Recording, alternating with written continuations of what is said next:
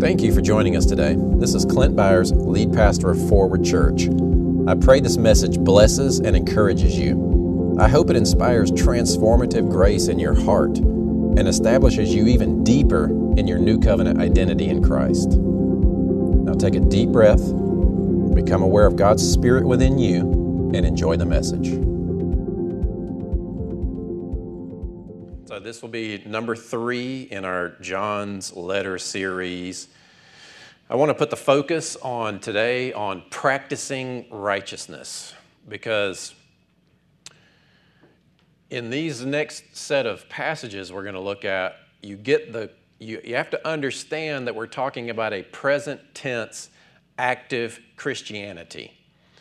A lot of language gets used that sounds past tense or sounds like these definitive statements, which is why we have to go in and study the original language. So the class that we're doing on Wednesdays about Bible study, looking at original language resources, understanding how to go into tenses. I'm going to get kind of technical today on one particular verse, and I'm doing it on purpose. It's not that the Bible is flawed, but it wasn't written in English. Jesus spoke Aramaic. They lived under Roman rule, which spoke and wrote everything in Greek. So that's what we have. Most of our original New Testament texts are Greek, and the Old are Hebrew. And so we have to pull from that. I always laugh at the King James only people, because it's like, you realize that Jesus didn't speak King James, right? And that neither did Caesar. So therefore, anyway, insert laugh. But it's like you have to go to the original language on some levels. Now, not everybody wants to get technical, and that's fine. That's why we have the body. That's why people like me get to do what I love to do and go into the detail. And as you know, we don't always do that, but there's a lot of meat there that we can look at. And so when you're approaching the Bible, and so if you're visiting today, or if you're new, you're watching online for the first time, what we're doing is we're actually working through the letters of John, 1st, 2nd, and 3rd John. We're only about halfway through chapter 2 of 1 John in our 3rd sermon. So maybe I've got 2 more after this one. But I'm going slow intentionally. And what I'm realizing is I can't stop on everything and expound on every aspect. So there's a couple of things. There's really one specific passage I want to camp out on today, and we'll get there. But I wanted to just draw the point that when you're approaching a Bible or a letter or a particular book of the Bible, and we did this 2 weeks ago, we watched the Bible Project video on 1st, 2nd, and 3rd John. It's about a 10-minute video. The link is in our Facebook group, or you can go to BibleProject.com and watch it if you want to go back and get caught up on this. But it's a good idea to go to a particular letter, understand some history, who is he speaking to, what are the main concepts that he's addressing, what's the main point that he's trying to say, listen, so it's audience, pay attention. Is this prophetic? Is it poetic? Is it doctrinal? What's the writing style? There's a lot of detail that people go to school for years and years and years to figure out all this complex way to approach the Bible. And it's kind of like if you pick up a letter and you read it, you're like, is this to me or is this to somebody else? There may be some universal truths that somebody wrote a letter to somebody else that can apply to you, but that's the same way you have to approach Scripture, right? Not everything in there was written to you, but there is a lot in there that can be applied to you. So that's what we're doing, is we're working through 1 John. And, one of the biggest things that 1 John gets used for, and I went into this a little bit last week and on Wednesday, and the live stream is up from Wednesday, but this book oftentimes gets used by legalistic Christians to cause others to question their salvation. So that goes like this: you're a Christian now, therefore you shouldn't sin. And if you're continuing in sin, then maybe you're not a Christian. Maybe you're not saved. Now, some extreme sects, and I'll call them sect, S-E-C-T, I'll spell it. Sects go into the idea that, well, maybe God didn't actually save you, and maybe you're not even one of the ones that can be saved. Right? Like there is a theology that people have, a Reformed systematic theology that says not everybody even is going to have the opportunity to be saved. I think that's disgusting and a slap in the face of the finished work of Jesus, but that's what I think about that. So, but it is used to say, look at yourself. And if you're sinning, maybe you're not saved. You should be doing better by now. Some of y'all been Christians for a long time. Some of y'all are still struggling with the same kinds of sins repetitively. You do pretty good, and then it creeps back in. And what that does is, if you're, and it's out of a place of sincerity that people look at themselves and look and evaluate their behavior and say, well, I really should be doing better by now. And then maybe you entertain the enemy. The enemy might be speaking, well, maybe you never really got saved in the first place. You should come on down here this week and rededicate and get saved again and born again, again. There are people that get born again every week in some churches. It's like, no, don't affirm who you are in Christ and the finished work on your behalf. And yes, of course, desire to develop a lifestyle of holiness and righteousness, living worthy of the salvation that you've been given, not trampling it underfoot. Right. But don't look at your behavior to determine whether or not you're saved. Look at your behavior to determine whether or not you are allowing the Spirit of God to continue to transform you, but not all the way. You don't back it all the way up into your salvation. And I say that, I'm kind of talking in a circle there, repetitive, but it's interesting because you look here at first, and I'm going to skip to chapter 5, so if you'll, 1 John 5:13, and I'll give you a second to find that. You can go ahead and put it up when you get there. 1 John 5:13. I wanted to start with this one today in the middle of this series that we're looking at, because when you're approaching a particular book, you let the book speak for itself. You let the letter speak for itself. You let the author speak for itself. So in 1 John 5:13, he tells us one of the reasons why he's writing the letter. These things I have written to you who believe in the name of the Son of God. Do you believe in the name of the Son of God? Raise your hand if you believe in the name of Jesus. That you may know that you have eternal life, and that you may continue to believe in the name of the Son of God. So he wrote this letter so that you would know that you're saved. And then it gets used to make you question your salvation. Isn't that bizarre? It's like, no. So John, who wrote the letter, if you read his letter, wants you to come to the conclusion, at least I'm saved. Now, there's a high standard for how you conduct yourself and live, and he addresses that. He addresses walking in the light or walking in love. He addresses sin, and he addresses you being sure in your salvation. That's ultimately what he's trying to cover here. So you can jump back over to 2:9 now, and we'll pick back up. So when you're approaching the Word, let it speak for itself. Why did he write this letter? So that you'd know that you're saved.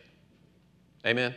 And so that you would continue believing on Jesus, because obviously who he was speaking to, remember the video talked about how there were false teachers and deceivers coming into the church at the time, and basically they'd walked away from the faith. And this was the same warning in Hebrews where it talks about there is no more sacrifice for sin. There were people leaving the faith because of persecution, going back under the Levitical priesthood law and picking up their goats and doves and going back down to the altar to offer sacrifice for sin after they had already recognized Jesus was their sin offering. It's like, okay, I'm going to honor Jesus. Wait a minute, I don't like this persecution thing. Let me take my goat down to the priest, and I prefer the blood of this goat rather than the blood of Jesus.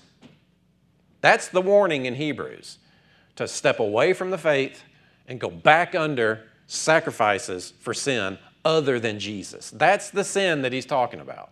Not just, well, if you happen to continue in sin once you're saved, then maybe you're going to go to hell. That's just not in context what he's talking about.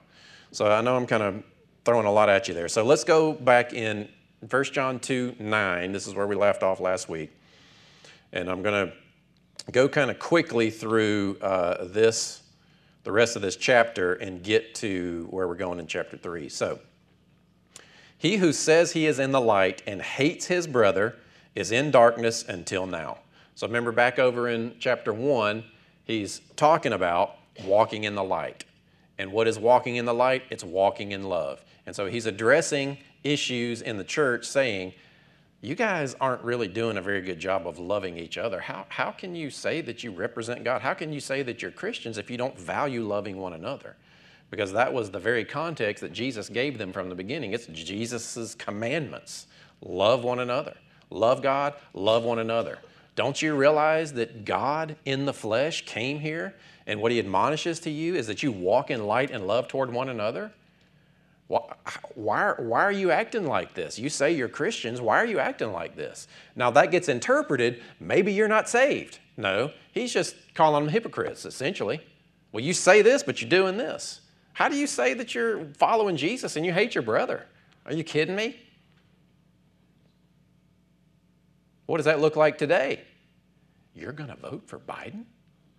You're going to vote for Trump? What? You are the enemy. Instantly. I have conservative friends that think if you vote for Biden, you're not saved. That you are demonic.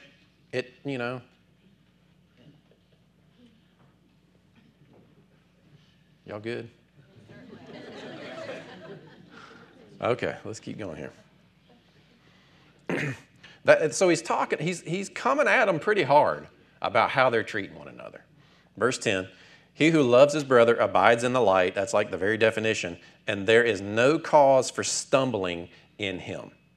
And I went through this a little bit in the first week. But so when you have love toward your fellow brother in Christ, brother and sister in Christ, it conditions your heart in such a way where you're going to steward and tend that holiness and righteousness that you've been given, and there's not a stumbling block within you. If you are holding hatred in your heart towards your fellow brother or sister in Christ, what that's going to do is rearrange your furniture in the dark, and you're going to walk around bumping into things. In your heart, when you're holding hate towards your fellow brother and sister in Christ, let's say it this way, towards your cousin, towards your father, towards your children, towards your school teacher, toward that person that legitimately committed an injustice in your life, created a trauma, now they're following Jesus, you're having hate toward that person. It's like turning the lights off in your heart. Your heart's trying to see God. Your heart's trying to follow God, but you're holding hate in there. It puts a veil over that. It's like turning the lights off in there. And you're going to start bumping into things. That's what it's talking about. Don't allow any opportunity for stumbling in your own heart to follow Jesus. In other words, get rid of the hate. And it's so important because it's the strategy that Jesus gave us. Love one another. Jesus prayed in John 17, I pray that they are one as we are one, so that the world would know that you sent me. How are we one in our love toward one another? The progression is this. God loved us. We say, oh, that's pretty good. I'm going to love you back. Then you recognize, oh, you're in God too. I'm going to love you. And then as we love each other, the world's like, what are they doing over there? Boy, they must follow Jesus. Look how they love each other. And then we turn to the Lord and we say, that's right. Don't you want some of this too? And then they come in and they believe that Jesus was sent for them too. Did you follow me on that? I mean, we owe it to the world to love one another. And how dare you say you're following Jesus if you're not loving your fellow brother and sister in Christ? Now, that doesn't mean you're a doormat and you allow the trauma and the abuse to continue. You put boundaries in place, but you don't hold it against them. You forgive and you move on. You might remove yourself from that relationship permanently, but you don't harbor hate toward them.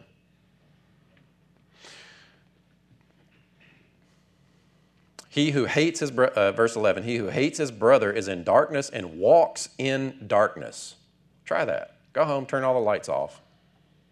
You get the point. And does not know where he is going because the darkness has blinded him. Verse 12, I write to you. Now, he kind of gets a little poetic here. These are universal truths to be applied, a lot like the Beatitudes, blessed be, blessed is, blessed is.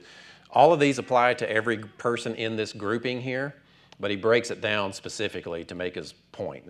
It's a literary tool.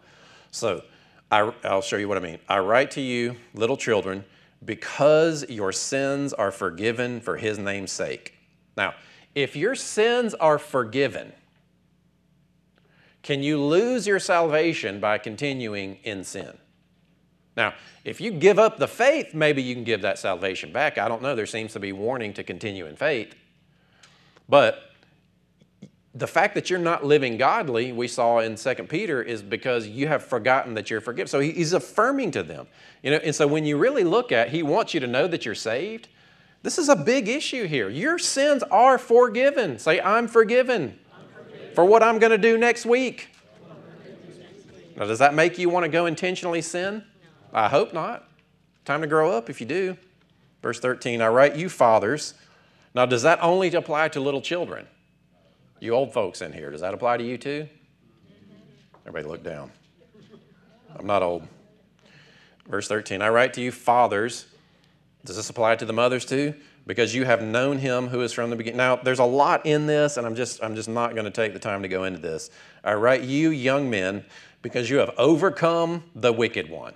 Did you know that? Did you know that you have overcome the wicked one? Amen? That's a big one. I write to you little children because you have known the Father. Now, that's important because he's about to say in another verse, if you continue in sin, you have not known the Father. But he's affirming to them here, you have known the Father. It's written, it's done. I'm acknowledging you have known the Father. If you believe in Jesus, if you've accepted him, if you know that your sins are forgiven in him, you have known the Father. You have experienced the Father. And remember that when we get a little bit further. So, past tense, you've met him. But this word known is an ongoing experiential knowledge. You know him. It's not just that you met him once, but you have an ongoing relationship with him. That's what he's talking about.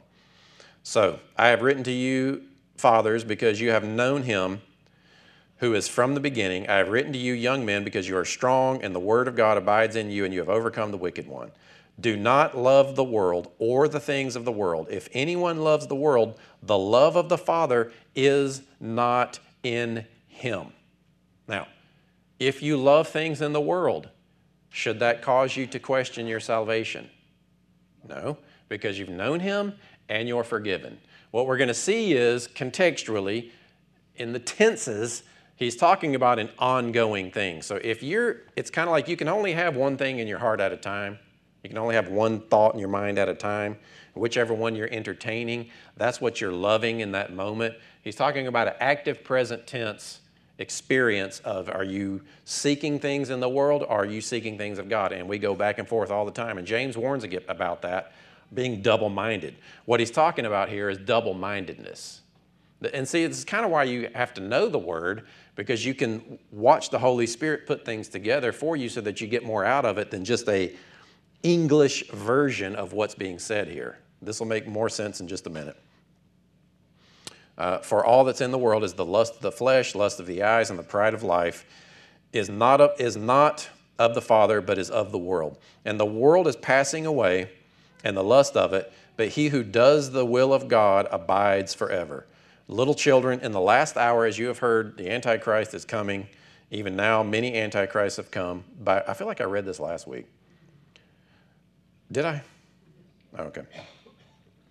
Let me see. Oh, yeah, because we went all the way down to know you know all things. Let me skip down just a little bit here. We'll skip down to verse 24. This is a different approach than I normally take, going through verse by verse like this. So, therefore, let that abide in you which you heard from the beginning. In what you heard from the beginning abides in you. You also abide in the Son and in the Father. You know, and it's like, to me, I think he's affirming, hold on to that simple gospel. People get bored with their Christianity. People get bored affirming the foundation and the basics. People are like, well, I want to learn something new. And there's plenty to learn. Trust me, there's plenty to learn. But people get bored with the foundation and start wanting to go, let me have these visions and these dreams or this, or just like, I know that. I had one person tell me, he's like, yeah, I go around to different churches. And once I feel like I've gotten everything I can out of that church, I go to another church. Well, that's a pretty selfish way to pick a church, everybody, but, you know, do your thing. I think you should go to a church because you're fed there and God calls you there and you connect with the people and you serve through that community. That might be a better opportunity, reason. But so, verse 25, and this is the promise that he promised us, eternal life. I'm rushing because I want to make sure I get to this one part today. Verse 26, these things I have written to you concerning those who try to deceive you, but the anointing which you have received from him abides in you. Say, I am anointed. And it doesn't leave. It abides in me. See, you don't need another anointing. You don't need somebody else's impartation. You don't need, and this is only specific to certain circles, but you don't need to go to somebody else, get them to lay hands on you and give you something that you don't already have in Christ. There is one anointing, that is Christ, and that anointing abides in you. Christ in you is the only anointing available under the new covenant, and it's the only one that you need because it's everything.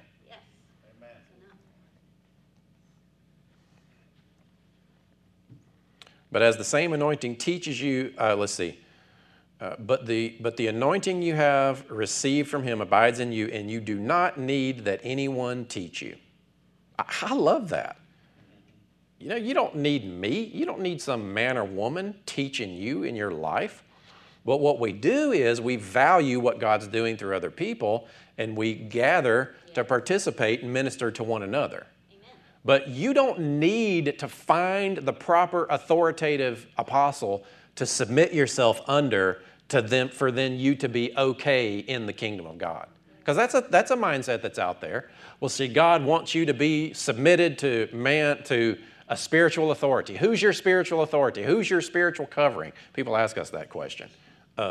Jesus? You think it should be you? Oh, you think it should be you. I understand. You think I should submit to the Spirit of God in you because you're over me. And don't let anybody tell you that. So, verse 28, and now, little children, abide in him, that when he appears, we may have confidence and not be ashamed before him at his coming. Now, let me ask you that. Imagine this for just a moment. Imagine that Jesus appears before you. Like, imagine that he appeared before you. This is what it's talking about. When he appears. Let's just kind of take out when that happens, because you're going to be basically the same person at that time. If Jesus were to appear right in front of you, would you be ashamed? Would you be afraid? Let me ask you this.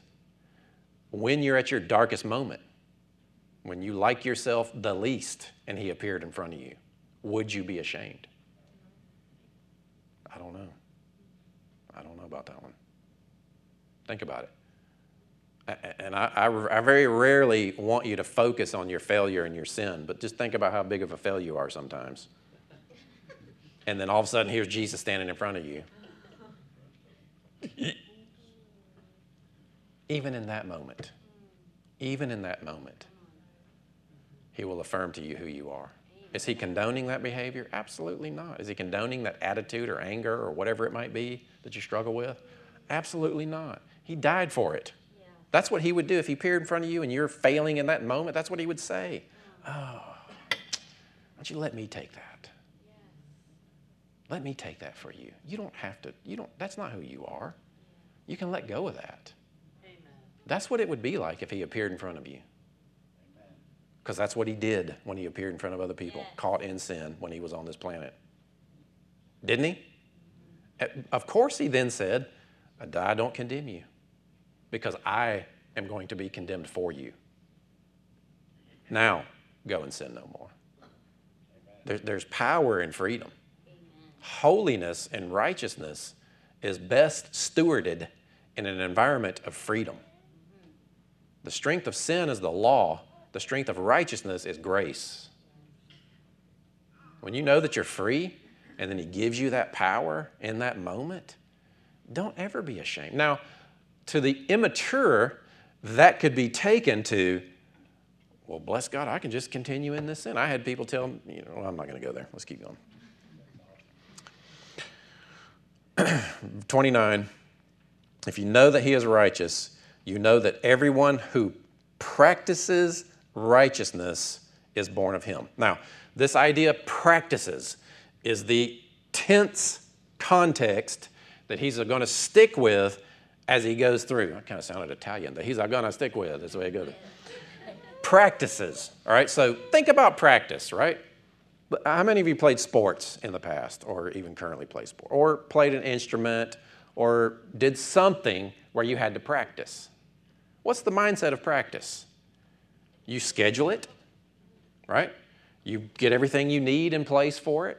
You get your rides, you get your uniform, whatever it might be. You read about it, you think about it. You're steering your life and your focus and your actions and your resources intentionally toward practicing.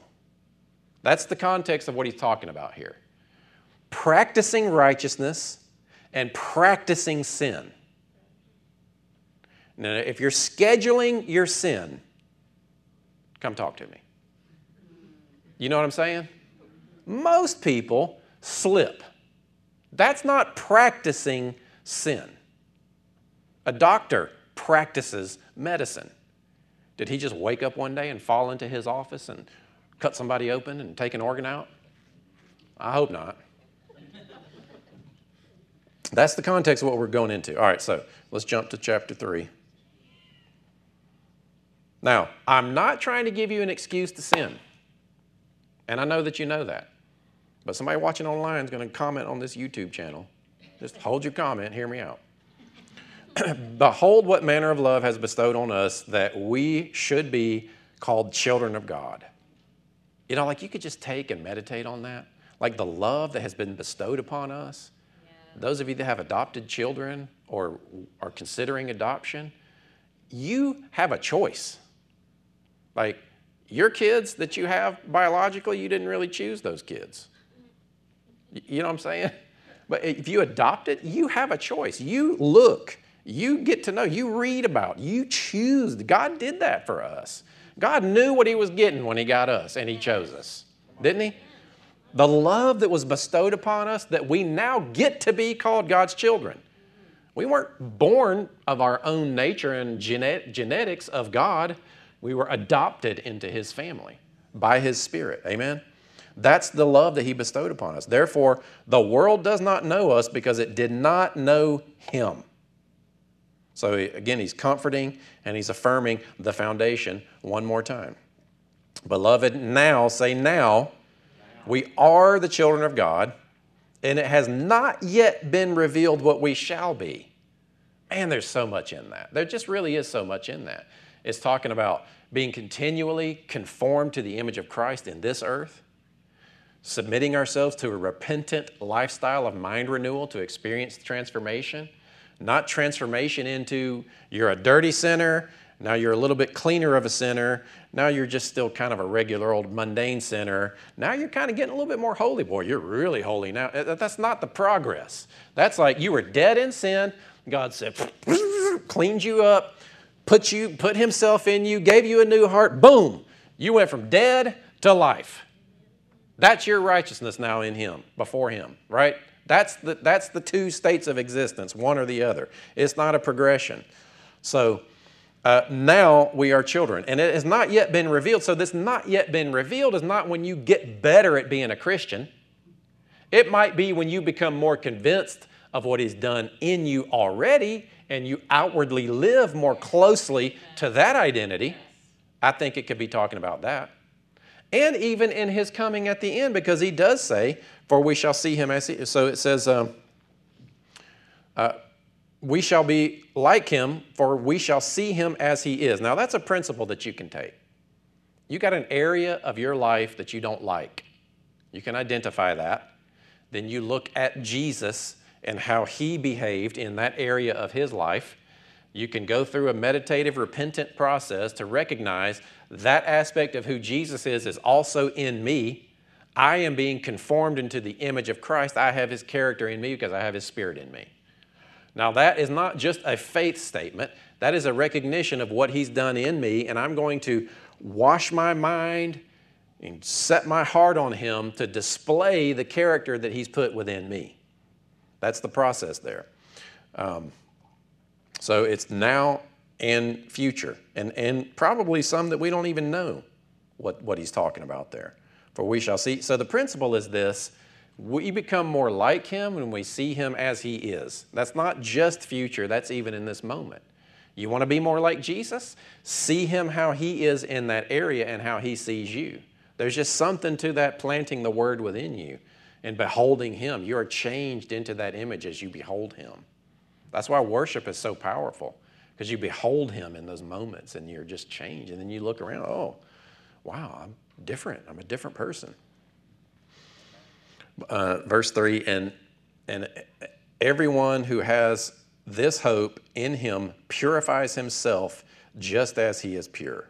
So the purification process is as you behold him, not you've done some act to become pure.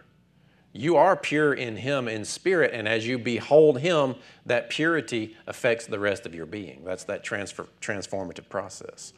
So we're almost there, going a little bit long, but verse 4, we got like 3 more verses. So remember, we're talking about practicing righteousness and practicing sin. We're talking about scheduling it. We're talking about preparing, arranging our lives to accomplish the thing, right? So whoever commits sin also commits lawlessness, and sin is lawlessness. And you know that he was manifested to take away our sins, and in him there is no sin. Now, verse 6 is where we're going. And this scares the daylights out of some people if you don't really understand what he's saying here. The context, as you can see, is present tense, active, practicing. Verse 6, whoever abides in him does not sin. This doesn't say whoever was born again once does not sin. Abiding, let me just read the whole thing. So whoever abides in him does not sin. Whoever sins neither seen him nor know him. Whoever abides in him does not sin. Whoever sins has neither seen him nor known him. Again, a weapon of the legalist to say, if you sin, are you born again? Yeah. Do you sin? Sometimes.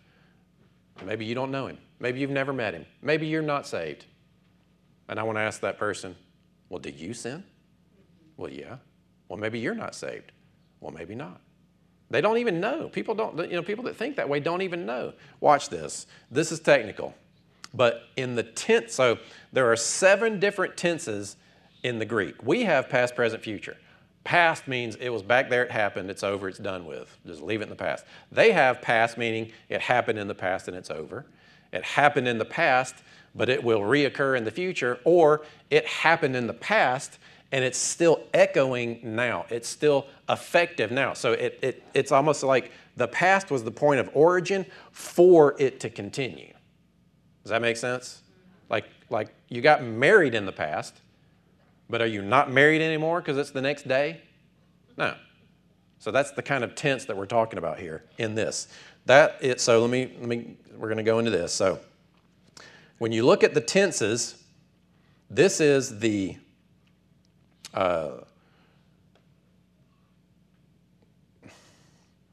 perfect, let's see, sorry. I'm trying to make sure I get the right part here.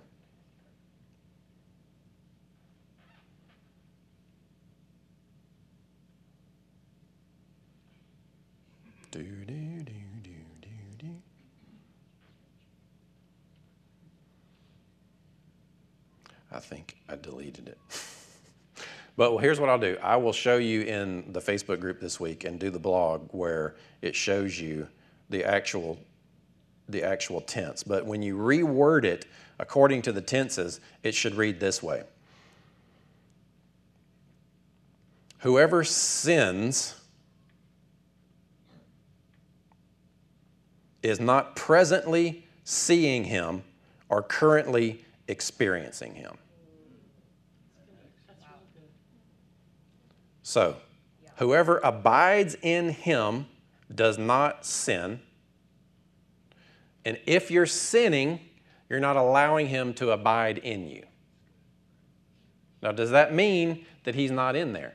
So if you look at Ephesians 3, you see that one of the things that God wants us to do is open our heart to him so that Christ may dwell in our hearts and then bring us to a place of wholeness. That's not talking about a born-again experience. That's talking about the Spirit of God is in there, and you are sometimes allowing yourself to be influenced by him. You're not always allowing that Spirit that's in you to influence you. That's the idea of abiding. Jesus talks about it in John, 12, 13, 14. It's like, Allow that word to abide in you. We're talking about a present active tense. So you have his spirit in you, but are you presently experiencing him? Now, you know what I'm talking about. Whatever your favorite sin is, and favorite's a bad choice of word, whatever you easily stumble into, anger, depression, or some external behavior, even the external behavior is rooted to some type of issue that you have in your own heart, either a trauma, an erroneous belief, a habit that you've allowed to be adopted, whatever it is. The external behavior is only a fruit of what's really going on, whatever the real sin is inwardly. And the sin holding on to something that's driving the behavior. And so, when you get to feeling really down or upset or treated unjustly or angry, that's what's going to drive those behaviors. That's what it's talking about. Are you abiding in him and allowing him to abide in you? And the real question is, what are you allowing to abide in you? So this passage here would cause you to think, if you just read it in its English tense, to think, well, gosh, if I sin, maybe I'm not saved. And it's like, no, that's not even what that author would have even meant.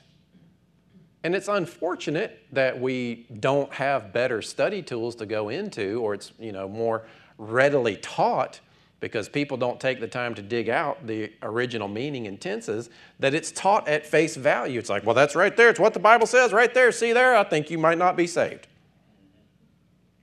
No. You obviously have not looked a little bit deeper. And, can I just talk personally for just a moment? People that approach the Bible as a academic book, right? As a book, that this is, the book in and of itself is the authority. Of course, God wrote it, but it's all about the book. Yeah, God's out there somewhere. We'll meet him one day. But it's about the book. We're going to approach it from an academic perspective, and we're going to understand it and learn it as best we can. And that is our guide. That is, and it's just a very legalistic approach.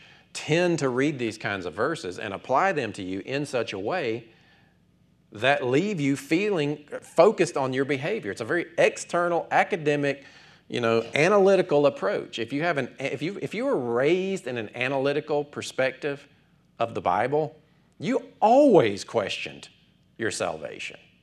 You always wondered if you could really be sure in who you were in him. You always, you didn't know, you weren't taught how to go to the Word of God and extrapolate life out of it. You extrapolate death out of it from that analytical, academic perspective.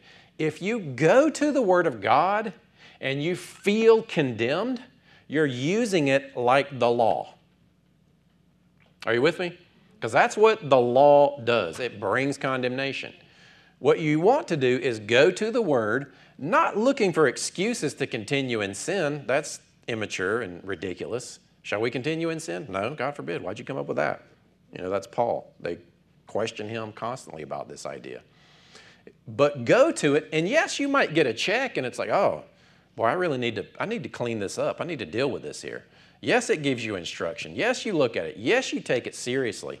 Yes, you reorganize your entire life on what this word says, especially when it deals with a specific behavior or specific attitudes. But at the end of it, it should affirm who you are in him. Don't go to the Word and walk away condemned and feel like, well, that's right. I'm just not good enough. Some pastors think that if they don't beat you up a little bit and step on your toes, they haven't preached a good sermon. I want to encourage you. I want to talk to who you really... See, here, I see your aura. That's what I see when I'm preaching. Not really, but I'm looking a little bit deeper. I want to see your spirit, right? Like when I'm talking to you, I want to talk to who I'm going to be talking to in heaven. I want to talk to the part of you that's one with Jesus, the part of you that has the Word of God within it, the part of you that, left alone, is going to follow Jesus, the part of you that God looks at and says, that I have joined myself to there. Like I want to talk to that part of you where God is in there, affirming to you that you are his child. Because you're very familiar with the other parts. You know what I mean? You're very familiar with the parts of you that are not that. You see it in the mirror all the time. You feel its emotions all the time. You look at its past all the time. But we're not very good at looking at that part of us that's God inside of us. And that's what he's talking about. He's addressing, John is wanting to kind of press people a little bit. He's warning them about certain things, but he's trying to get to the heart of the matter. Examine yourself to see if you're in faith. Examine yourself to see if you're actually walking in brotherly love toward your fellow brothers and sisters in Christ. Because that's what it's serious business, the task that the body of Christ has on this planet. Look at the world. Like we look at the world and we feel overwhelmed, but we are the solution. Amen. Christ in us is the solution. The body of Christ is the solution. That's a little scary to me. Well, it's like, oh man, that's a big responsibility. And it is. But he's in us. And he's leading us and he's guiding us. And he's showing us wisdom. And he's out there working on our behalf. I think if we could just kind of pop out and see his strategies and how he's moving and how he's working, we'd be like, whew, silly me. What was I thinking? I ain't got nothing to worry about. Yes. I'm not sure what Greek tense ain't got is, but